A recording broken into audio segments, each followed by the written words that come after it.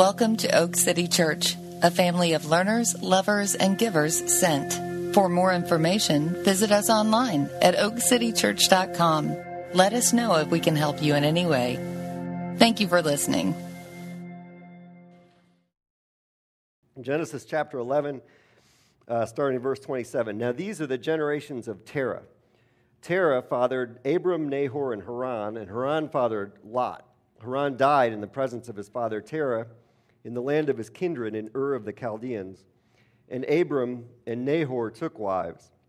The name of Abram's wife was Sarai, and the name of Nahor's wife Milcah, the daughter of Haran, the father of Milcah and Iscah. Now Sarai was barren, she had no child. Terah took Abram his son, and Lot the son of Haran his grandson, and Sarai his daughter-in-law, his son Abram's wife, and they went forth together from Ur of the Chaldeans to go into the land of Canaan, but when they came to Haran, they settled there. The days of Terah were 205 years, and Terah died in Haran. Now the Lord said to Abram, "Go from your country and your kindred and your father's house to the land that I will show you, and I will make of you a great nation, and I will bless you, and I will make your name great so that you will be a blessing. I will bless those who bless you, and him who dishonors you I will curse, and in you all the families of the earth shall be blessed." So Abram went as the Lord had told him. This is the word of the Lord. One of the things that you can sit. Sorry. One of the things that we enjoyed about what we did with the Advent series was having families come up and read the passage. And so what you're going to get an email this week, and what we're going to do, we could do this, is have I don't know how we're going to do it, like a sign-up Genius or something, and ask you to fill out a week. And if every family did 1 week, we'd fill that up quick. Just 1 week this year when your family is the one that comes up and reads the passage for the week. That makes sense? Okay, so you're going to have a chance to sign up for that. We really need you to sign up for that, or else no one will be here to read it. And then what are we going to do? Okay. We are starting this series in a portion of the book of Genesis, and it's focused on God's relationship with Abraham. And but a lot of it just has to do with the relational nature of God and about what that should look like for us. One of the reasons that Christianity, there's a lot of reasons that I'm a Christian and believe in faith increasingly. One of them is that this stuff was recorded 3,500 years ago, and the book was written 3,500 years ago, and it still reads me like a book. I find it so true to our experience. And one of those aspects is the relational nature of God, because God shows himself in the beginning to be intensely personal, and that should probably be more surprising than it is. It's probably something we take for granted. So other major world faiths, Buddhism doesn't, my understanding is like an atheistic religion. There's no God, and the goal is the end of desire, or the end of suffering, and you end suffering by ending desire, which I think there's positive things about Buddhism, but all that sounds kind of bleak to me. Hinduism has thousands, if not millions, of gods. Islam has a personal God, and it's the God of Abraham, but that God rings very different than the God that we read about in our Bible. This God creates us, is present with his creation, creates us in his image, calls us into his work, is concerned with our lives, in a way he's making a list and checking it twice, and yet since we've been naughty, sends his son to take the consequences of that because he loves us so much and wants to be present with us forever. He's intensely personal. And yet, in my experience, in your experience, there's a lot of times where he seems really distant and doesn't seem super personal. Abram's account is one of the longest, most personal accounts. And so part of what this gets at is, do we experience God that way? Are we meant to? Are we called the way Abram was, the way Isaac and Jacob and Joseph and David and Deborah or Ezekiel or Mary or Peter or Paul? Are we called in that way? Do we experience God in that way? Is that a thing for then, or are we stuck in the now, and now it's not the same? And underneath that really is, I think you're here. and you're here, I think most of us would say we're here because we long for the closeness of God and the presence of our God in our lives. And so this series leans into that. The graphic, and Tiffany came up with this, and it's great, it's about Abraham following a God who keeps his promises. And that's what it's about. It's about following God, and it's about the promises God makes and God keeps, but not always keeping them in the way and in the time frame that we want him to. So Genesis 12, which is where this starts, the end of 11, the beginning of 12, is a real transition in the book of Genesis.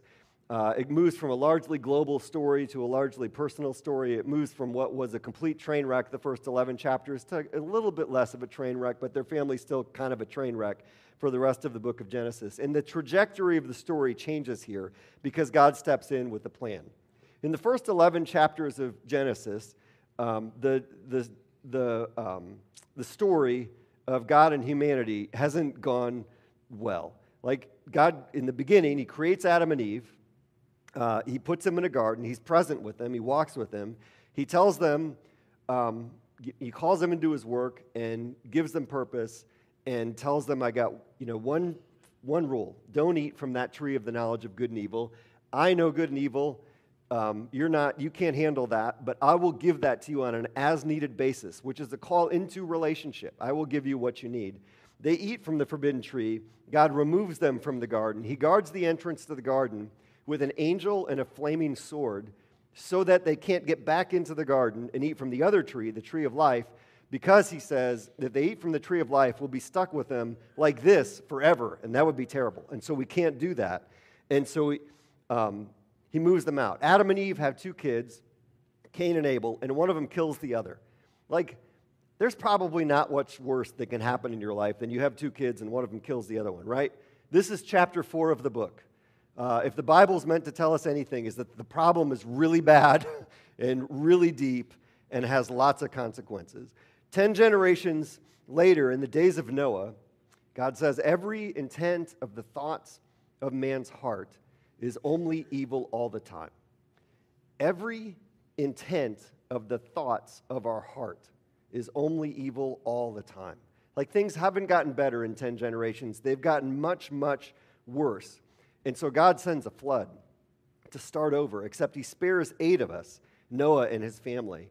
And Noah's I'm still not clear on this. Noah is a righteous man, but he's not that righteous. And it says he found favor in the eyes. He didn't earn favor. He found favor in the eyes of the Lord. And as soon as he gets off of the ark, he plants a vineyard because he wants to get drunk. It's like he watches the thing grow because he's just waiting. And then he gets drunk, and then his son does something to him that is unclear to me, but it is a sexual type of sin, and it involves shame. And it has not gotten better. The problem is still there. Now, sometime after Noah, in Genesis chapter 11, it says, as the people migrated from the east, they found a plain in the land of Shinar and settled there.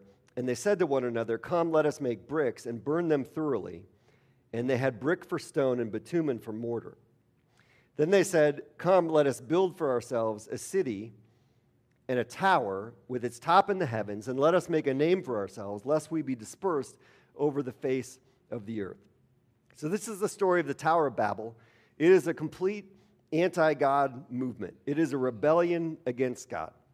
So in the previous 11 chapters, God has repeated this fill the earth. He creates Adam and Eve and blesses them and says, be fruitful and multiply and go and fill the earth. After Cain kills his brother, God says to Cain, you will be a wanderer over the face of the earth. But what Cain does is settles and builds a city for himself. After Noah gets off the ark, God repeats what he said to Adam and Eve, be fruitful and multiply, get out of here, fill the earth. That's what he wants them to do. But here on the plain of Shinar, they settle and stay. They say, let us build for ourselves a city and a tower, its top in the heavens. We'll make a name for ourselves, lest we be dispersed over the face of the earth. Right? This is how the story's written. It's an anti-God, anti-movement because God told them to move, and they keep deciding to stay. And the Lord came down to see the city and the tower which the children of man had built. It's worth noting that they build a tower with its top in the heavens, and the narrator makes the point that God has to come down to see they didn't quite make it into the heavens. God has to come down and say, good job, guys, nice tower. Like you looking at your kid's Lego set, and saying, way to go, buddy. Never think that God doesn't have a sense of humor and that he isn't a little sarcastic. And the Lord said, behold, they're one people, and they've all one language, and this is only the beginning of what they'll do, and nothing that they propose will now be impossible for them. Come, let us go down there and confuse their language so that they may not understand one another's speech. So the Lord dispersed them from there over all the face of the earth, and they left off building the city. He dispersed them, because that's what he wanted. Babel is the beginning of Babylon. The city of Ur, where Terah and his sons set out from, was likely very close to this. And so in those first 11 chapters, we have a problem and a pattern. We screw things up. We fail to trust God repeatedly. We put ourselves in the place of God, and that leads to some form of tragedy, and God refuses to give up on us over and over again. Even the first words of the Bible, it says, in the beginning, the earth was formless and void, and darkness was over the face of the waters. There's always been a little bit of a mystery of why he starts with that formless and void, because he's the one that's making it. But he speaks light into the darkness. On the first 3 days of creation, he puts form where there is no form. In the next 3 days of creation, he fills that which was void. There's a problem, he solves it. Adam and Eve eat from the tree. Before he kicks them out of the garden, he declares curses on Adam and Eve and the serpent. And one of the things he says is, to the serpent, I'll put enmity between you and the woman, between your offspring, your seed, and her seed. And he shall bruise your head, and you shall bruise his heel. So the seed of the serpent is going to bruise the heel of the seed of the woman, but the seed of the woman is going to crush the head of the seed of the serpent. And this is the first promise of the gospel of redemption, and it's right there in Genesis 3:15. And from that point, Jewish people are waiting for the seed of the woman that is going to crush the head of the seed of the serpent. They see that promise, and they're waiting for it because God has said it's going to happen. And Genesis in the Bible is full of genealogies, in part because they're waiting to figure that out. Years ago, I got to go to Israel, and one of the things that they set up for us was this lady. It's a guy and a woman came from something called the Temple Treasures Institute. So in Jerusalem, there's the Temple Mount where the Dome of the Rock, the third holiest site in Islam, is there, because the temple hasn't been there since the Romans tore it down in like 71 AD. But the Jewish people still want to rebuild the temple, and this group has everything ready to rebuild the temple, all the instruments to start the sacrifices from the Old Testament. As soon as they can get the Dome of the Rock off the Temple Mount, they want to go back up there and rebuild it, which is kind of fascinating in itself. But one of the things the woman said I won't forget is she said, and we're looking for the king, the Messiah that we can put in place, and my husband could be the Messiah. Now, I don't think I've ever heard a woman say that her husband could be the Messiah, Like, I think a couple months after marriage, for most people, that ship has sailed. There was one woman I used to work with that said in a staff meeting, she's like, my husband is the closest thing to Jesus that I know. My wife will not be saying that to you, okay? It's like, this, it's okay. But that stuck with me. But what she meant was not that her husband was so great. It's that they knew the genealogy of her husband thousands of years later, and that her husband was in the line of David, so her husband could be the seed of the woman that is going to crush the head of the seed of the serpent. Like, they're still tracking that stuff. This promise was thick for them. And God says, I'm going to fix this. Cain kills Abel, and God brings Seth.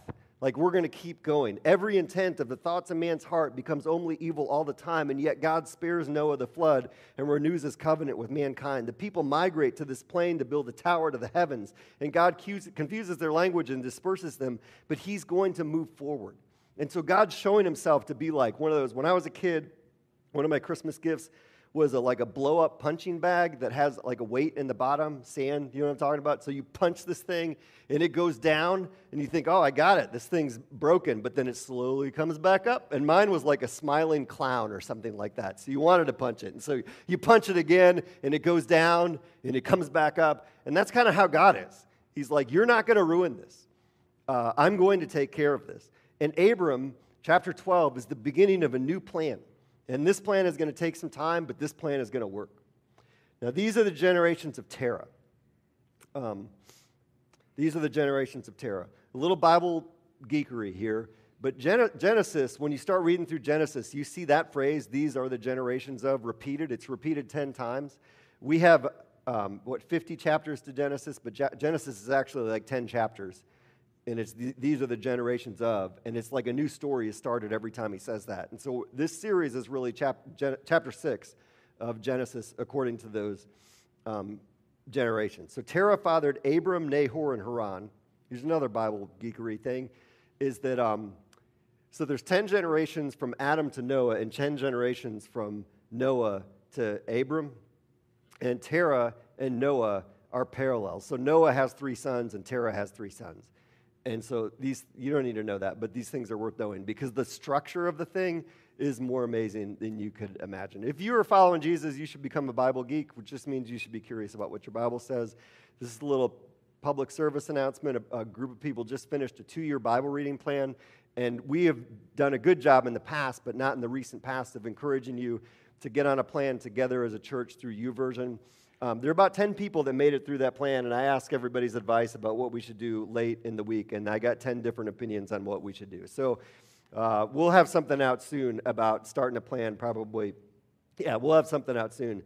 But that's as an important a habit as you can develop is one of just spending time with the Lord through the Bible. So Terah fathered Abram, Nahor, and Haran. Haran fathered Lot. Haran died in the presence of his father Terah in the land of his kindred, the Ur of the Chaldeans.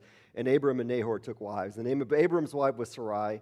That's going to be Abraham and Sarah in a few chapters. The name of Nahor's wife, Milcah, the daughter of Haran, the father of Milcah and Iscah. Now Sarai was barren. She had no child.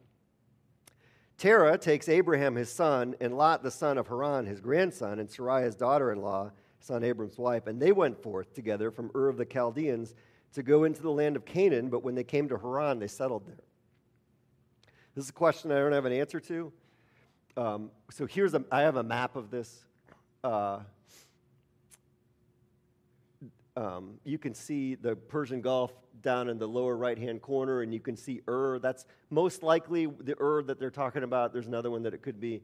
Instead of going, and the land of Canaan is the promised land. Instead of going straight across the Arabian desert, because they probably would have died, they go up the Euphrates, Tigris river valleys to Haran, which is up there, and then they come back down. This is the Fertile Crescent that you learned about once when you were in grade school and then promptly forgot about. That's what it is right there. And so that's the journey that they're taking. Why is it that why did Terah go from Ur to Haran? Like, did God call Terah before he called Abram, and Abram is just picking up the baton for Terah? I don't have any idea. It probably doesn't make a difference because he doesn't tell us, but it's worth asking questions about your Bible. The days of Terah were 205 years, and Terah died in Haran. And the Lord said to Abram, "Go forth from your country and your kindred and your father's house to the land that I will show you." Okay. There's 3 things that I want to talk about with this call to Abram, and this is the first one. God called Abram to go and not to stay. He called him to go and not to stay. And what you see in the first 11 chapters is this pattern of God saying go and the people deciding to stay. And so that's what he's doing. I'll get to this in a few minutes. I don't think he's calling everyone to go physically, but I do think there's a metaphorical way in which we all want to settle, and God wants us to keep moving. Like we want to settle for the kingdom that we have, or the kingdom of this world in the language of the Bible, but there's a kingdom of God which is better, which we're called to go to, and we need to keep going.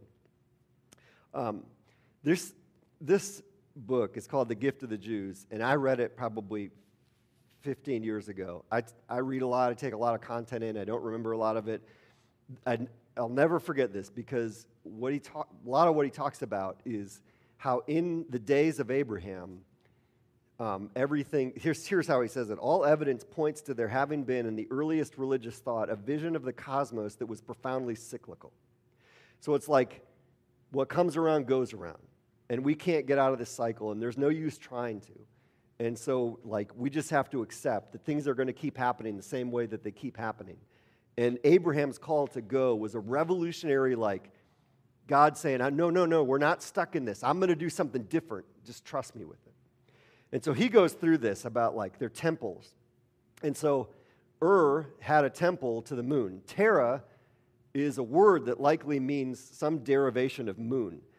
Joshua says, long ago your fathers lived beyond the Euphrates, Terah, the father of Abraham and of Nahor, and they served other gods, that's all they had. So they worshiped other gods. So they were probably moon worshipers. And had this temple to the heavens, and they had temples to the heavens because they're trying to get closer to God because they realize the divide between the heavens and the earth, and what happens up there is different than down here. And so they could look up in the skies and see what was going on. They didn't have light pollution. I imagine it's probably amazing what they could see. They didn't have phones. We look at phones, they looked at the stars. And in the stars, they had constellations. And so they saw a drama playing itself out in the stars over and over again. But it would be over and over again because the earth rotates. So they like see it happen, and it comes and it goes, and then it's gone. And then it comes back and it goes. But the same drama plays itself out over and over again. The moon has always been a fascination. My wife works on an ambulance and does crisis stuff, and they talk about it. Like when there's a full moon, they know stuff is going to go crazy. The word lunatic is there because it's luna, it's moon. And so they would see the moon, and they would see that the moon is born, and then it waxes, and then it's full, and then it wanes, and then it's gone. And then it is born again, and it waxes, and it's full, and it wanes, and it's gone. And it happens over and over and over again. Honestly, they would tie that to a woman's cycle, and they just see birth and life and death, and it all happens over and over again, and things changed a lot slower then than they did now, and so they just had a sense of we're not really going anywhere. Same stuff, different day. That was it. And God says, no, we're not just going to do the same thing again. We're going to do something completely different. Don't just stay where your fathers were. Don't just collect all this stuff for yourself. Don't build a city and build a tower so you can stay. Go. So that's part of his call. I will make you a great nation. I'll bless you and make your name great so that you will be a blessing. I'll bless those who bless you, and him who dishonors you I will curse. And so God called Abraham to give God control, not to keep control for himself. Go from your idea of how everything should be and your control to make it the way that you want it to be into trusting my idea of how things should be and the way that that's going to happen. God says, I will show you. I will make you a great nation. I will bless you. I will make your name great. I will make you a blessing. I will bless those who bless you. I will curse those who dishonor you. You contrast this to the Tower of Babel. At the Tower of Babel, they said, come, let us build ourselves a city and a tower with its top in the heavens. Let us make a name for ourselves. And God says to Abraham, no, I will make a name for you. You are going to build a city. I will make you a great nation. You will figure out a way to bless yourselves. I will bless you, and through you bless the entire world. I have something bigger and better than you could possibly imagine. And that's what he's calling Abraham into. And in you all the families of the earth will be blessed. So God called Abraham to trust that he was a part of a plan bigger than Abraham could comprehend. And so the end of that blessing that God is promising him is that all the families, just imagine that. What could that possibly mean to Abraham? All the families of the earth shall be blessed. And so what could be going through Abram's mind? God calls him to go and not to stay. He's an historian, not a theologian. And the stuff that he has about that age is fascinating. And so he says this is Samaria, the Sumerians, and that time period was their golden age under the ruler Hammurabi, who was the world's first emperor. This is the Code of Hammurabi. The Epic of Gilgamesh is written in this time period. And Canaan, where they're going to, the Promised Land, now Israel, it says Canaan was a hinterland of the Semitic tribes who ate their meat raw and didn't even know how to bury their dead. That's an insult. So he said no one whose family was established at would have thought to leave it except for a similar city. So what we're witnessing is a migration in the wrong direction. Another historian said this too. And Haran were like New York and Los Angeles. They were two of the three biggest trading centers in the world at that time. And so in our language, Canaan is kind of like flyover country. Now, I'm from flyover country. I like flyover country, you know what I mean? But it was like, I don't know what we would say. Maybe, I don't want to insult anyone here, but like maybe rural Kentucky or Appalachia, you know, is how we would view it. And you're coming from New York and moving there. His command, the Hebrew word for go, is like, go forth. This guy says there's an insistent immediacy to that we don't, it's like, let's go. Like, that's what we would say to him. And so this is I'm going to read a long section, or a page or two section from this book. He says, Abraham went are two of the boldest words in all of literature. Like, it's a radical thing that he does. They signal a complete departure from everything that has gone before in the long evolution of culture and sensibility. Out of Samaria, a civilized repository of the predictable, comes a man who doesn't know where he's going but goes forth into the unknown of wilderness under the prompting of his God. Out of Mesopotamia, the home of canny, self-serving merchants who use their gods to ensure prosperity and favor, comes a wealthy caravan with no material goal. Out of ancient humanity, which from the dim beginnings of its consciousness has read its eternal verities in the stars, comes a party traveling by no known compass. Out of the human race, which knows in its bones that all its striving must end in death, comes a leader who says he's been given an impossible promise. Out of mortal imagination comes a dream of something new, something better, something yet to happen, something in the future. The gift of the Jews was progress. The idea that this could be moving forward in a direction and hope. He says if we'd lived in the second millennium BC and could have canvassed all the nations of the earth, what would they have said of Abram's journey? In most of Africa and Europe, where prehistoric animism was the norm and artists were still carving and painting on stone the heavenly symbols of the great wheel of life and death, they would have laughed at Abram's madness and pointed to the heavens where the life of the earth had been plotted from all eternity. His wife is as barren as winter. They would say a man cannot escape his fate. The Egyptians would have shaken their heads in disbelief. There's none born wise. They would say, repeating the advice of their most cherished wise men, copy the forefathers. Teach him what has been said in the past, that he will set a good example. The early Greeks might have told him the story of Prometheus, whose quest for the fire of the gods ended in personal disaster. Do not overreach, they would advise. Come to resignation. In India, he would be told that time is black, irrational, and merciless. Do not set yourself to the task of accomplishing something in time which is only the dominion of suffering. In China, the now anonymous sages would caution that there is no purpose in journeys or in any kind of earthly striving. The great thing is to abolish time by escaping from the law of change.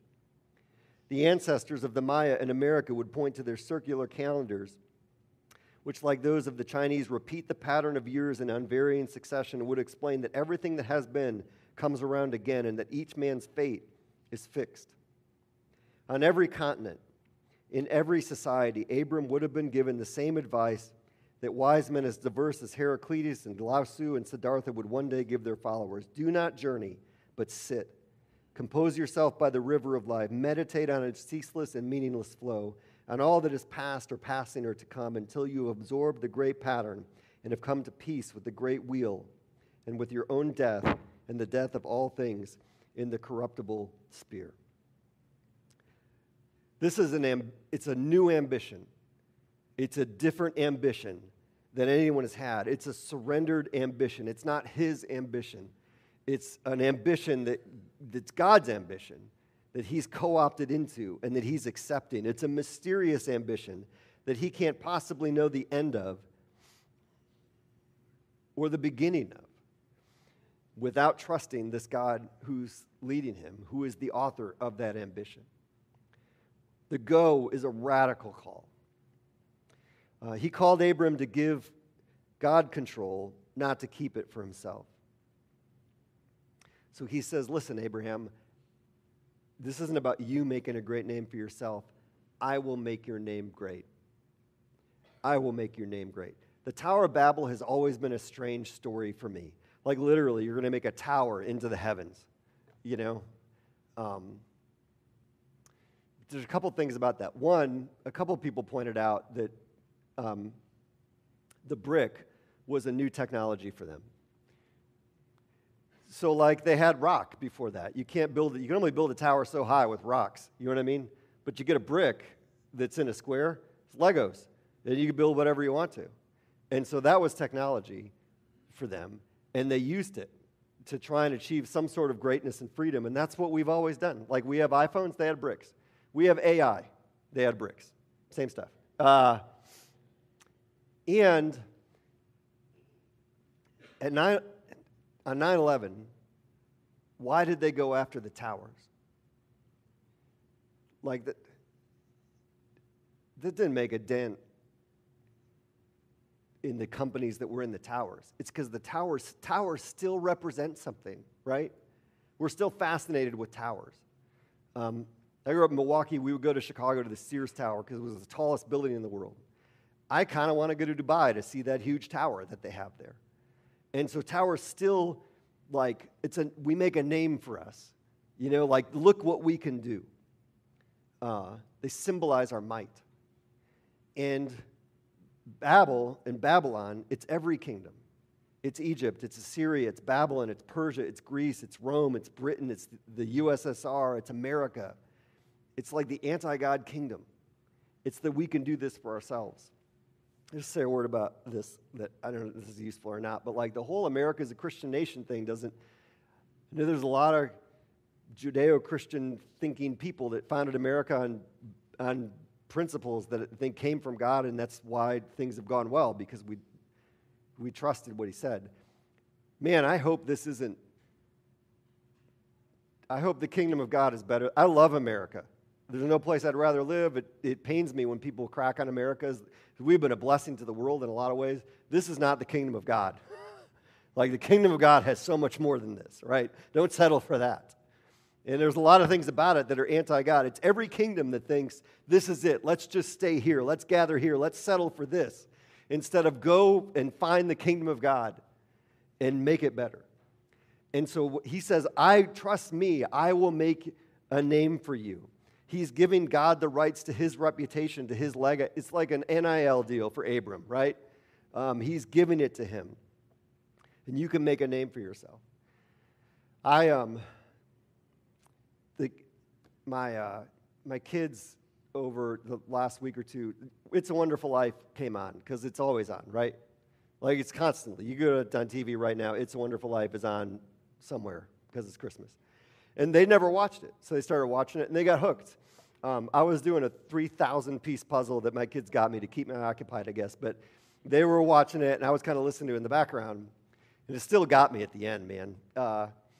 But they never watched it, and they're like, man, this is a great movie. I was like, why do you think that's the movie that we still play 80 years later?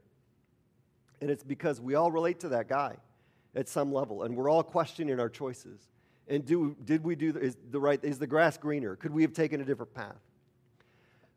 This week, going through this stuff and some other things, I got on LinkedIn and looked up some of my classmates from grad school to find out what they're doing. One of them is the vice president of a pharmaceutical company. One of them is the vice president of a consulting company. And one of them is the vice president of a health system in Columbus.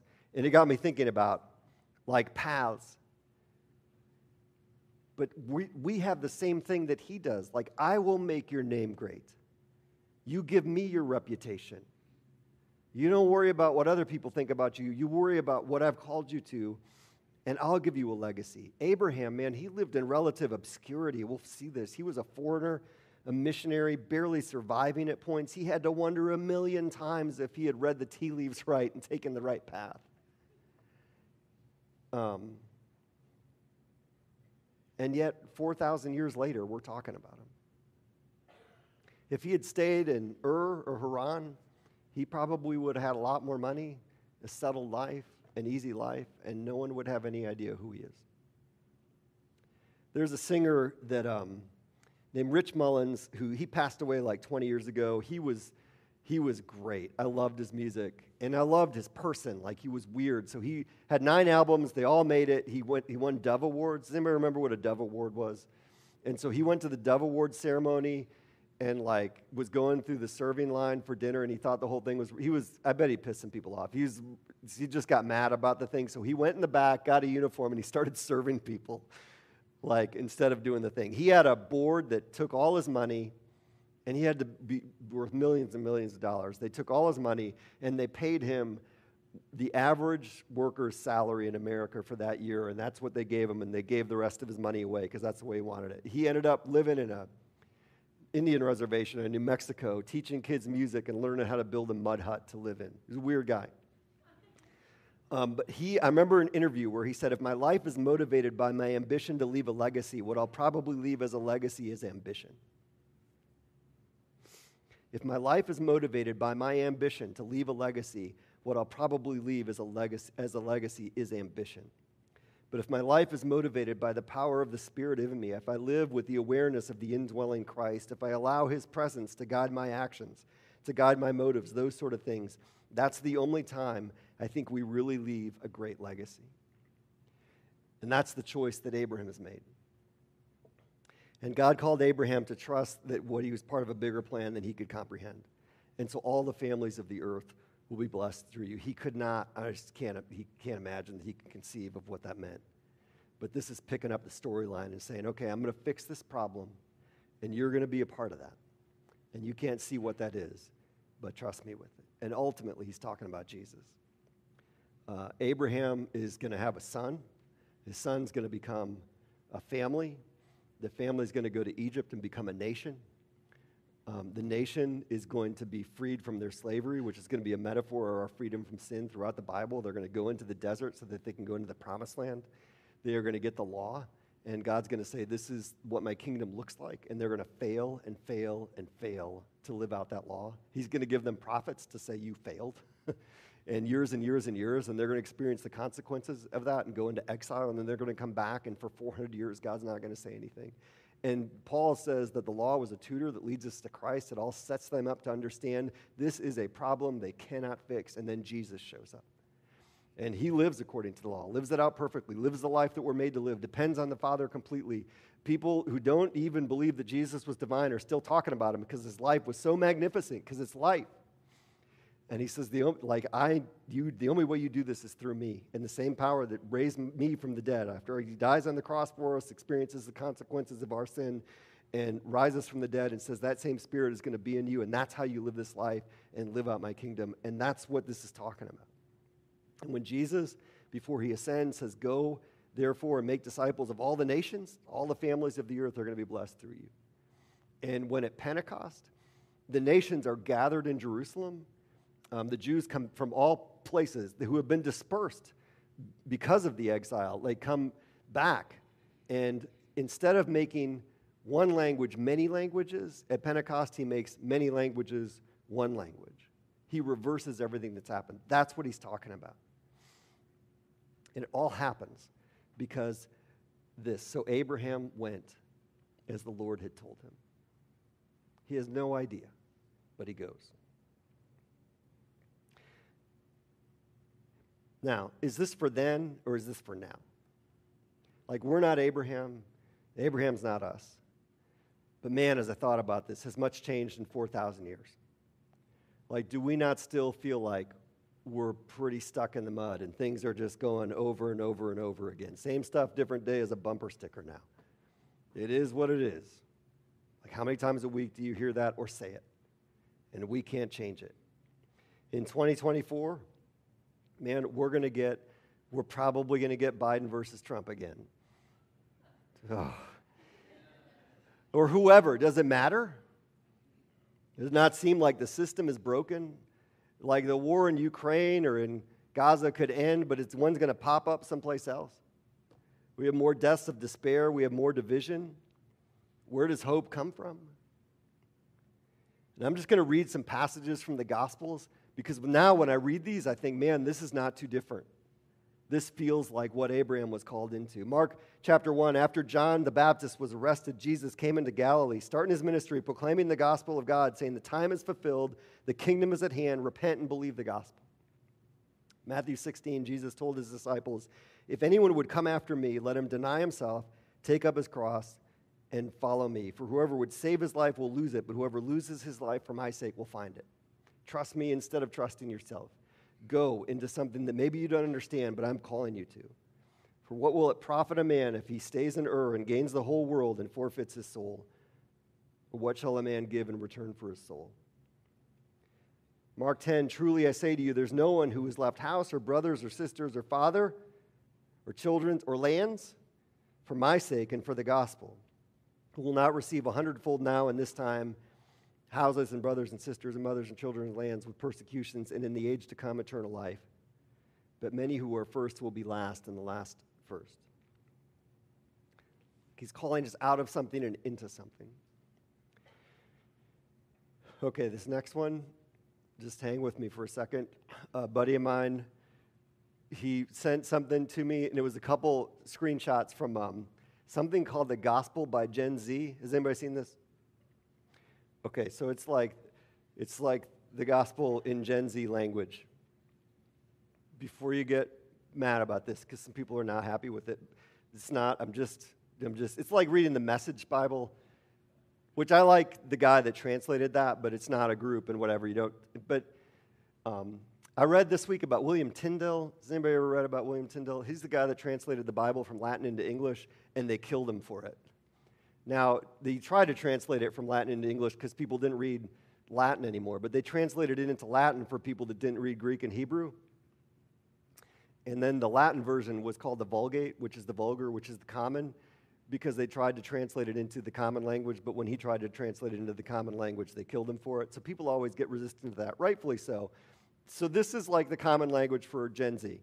And I've got 4 teenagers, one not quite a teenager anymore. So I speak just a tiny bit of Gen Z, right? They're shaking their heads back there. They're shaking their heads. But a couple weeks ago, I said something like, Dad, you're getting it. So this is the Beatitudes by Gen Z. Then Jesus entered his preaching era and started streaming. When the chat filled up, he began to cook, saying, I really like this. Dub to those who aren't thirsty for this mid-life. Now, dub is a win. Good. Dub to those who aren't thirsty for this who aren't settling for this mid-life, for they shall live their best life. What is that? Where are you going? He's not a teenager anymore. He's aged out of this. Dub to those who take L's from this life, for they will receive an everlasting dub. Dub to those who don't do others dirty, for they shall secure the eternal bag. I like that one. Dub to those who want help passing God's vibe check, for he will say, bet. Never mind. Okay, Philippians 3. Whatever gain I had, I counted as loss for the sake of Christ. This is Paul. Maybe it will be Abraham at point. Whatever gain I had, I counted as loss for the sake of Christ. I count everything as loss because of the surpassing worth of knowing Christ Jesus, my Lord. Like, these callings aren't too different than the callings that we have, and the decisions that he made aren't different than the decisions we have. Go. Don't settle for the kingdom of this world, for the thing that you can build, but trust that I have a better kingdom even if you can't see it. And it's not an outer kingdom, it's an inner kingdom. Jesus said, how did he say it? The kingdom of God is not like here or there, but it's in us. It's the presence of Christ in us. And every day we have to renew that commitment to go. Trust that I know better than you what a great life looks like. And man, going could mean a million things for you, right? Going could mean investing less in your work and more time in your family and your church. Because your priorities, going could be your priorities. Going, honestly, if you're lazy, it could mean investing more in your work because it's for worship and service to the people around you. It could mean loving your neighbor well and praying for opportunities to tell them who Jesus is. It could be being generous with your resources for the sake of God's kingdom instead of using them to build your own kingdom. It could mean moving across the city or the country or the world because he's called you into something new. It could mean that. But trust him and play your part in my plan to bless the world around you. I'm going to finish with one last scripture that I don't have in the notes, but And the band can come back up. But this is Hebrews 11. There's a bit about Abraham. It says, by faith, Abraham obeyed when he was called to go out to a place that he was to receive as an inheritance. And he went out, not knowing where he was going. By faith, he went to live in the land of promise, as in a foreign land, living in tents with Isaac and Jacob, heirs with him of the same promise. And then the author of Hebrews says, for he was looking forward to the city that has foundations, whose designer and builder is God. And I think that's a direct, contrast to Babel. He was looking forward to the city that has foundations, whose designer and builder isn't him, us, but whose designer and builder is God. He trusted God for something better.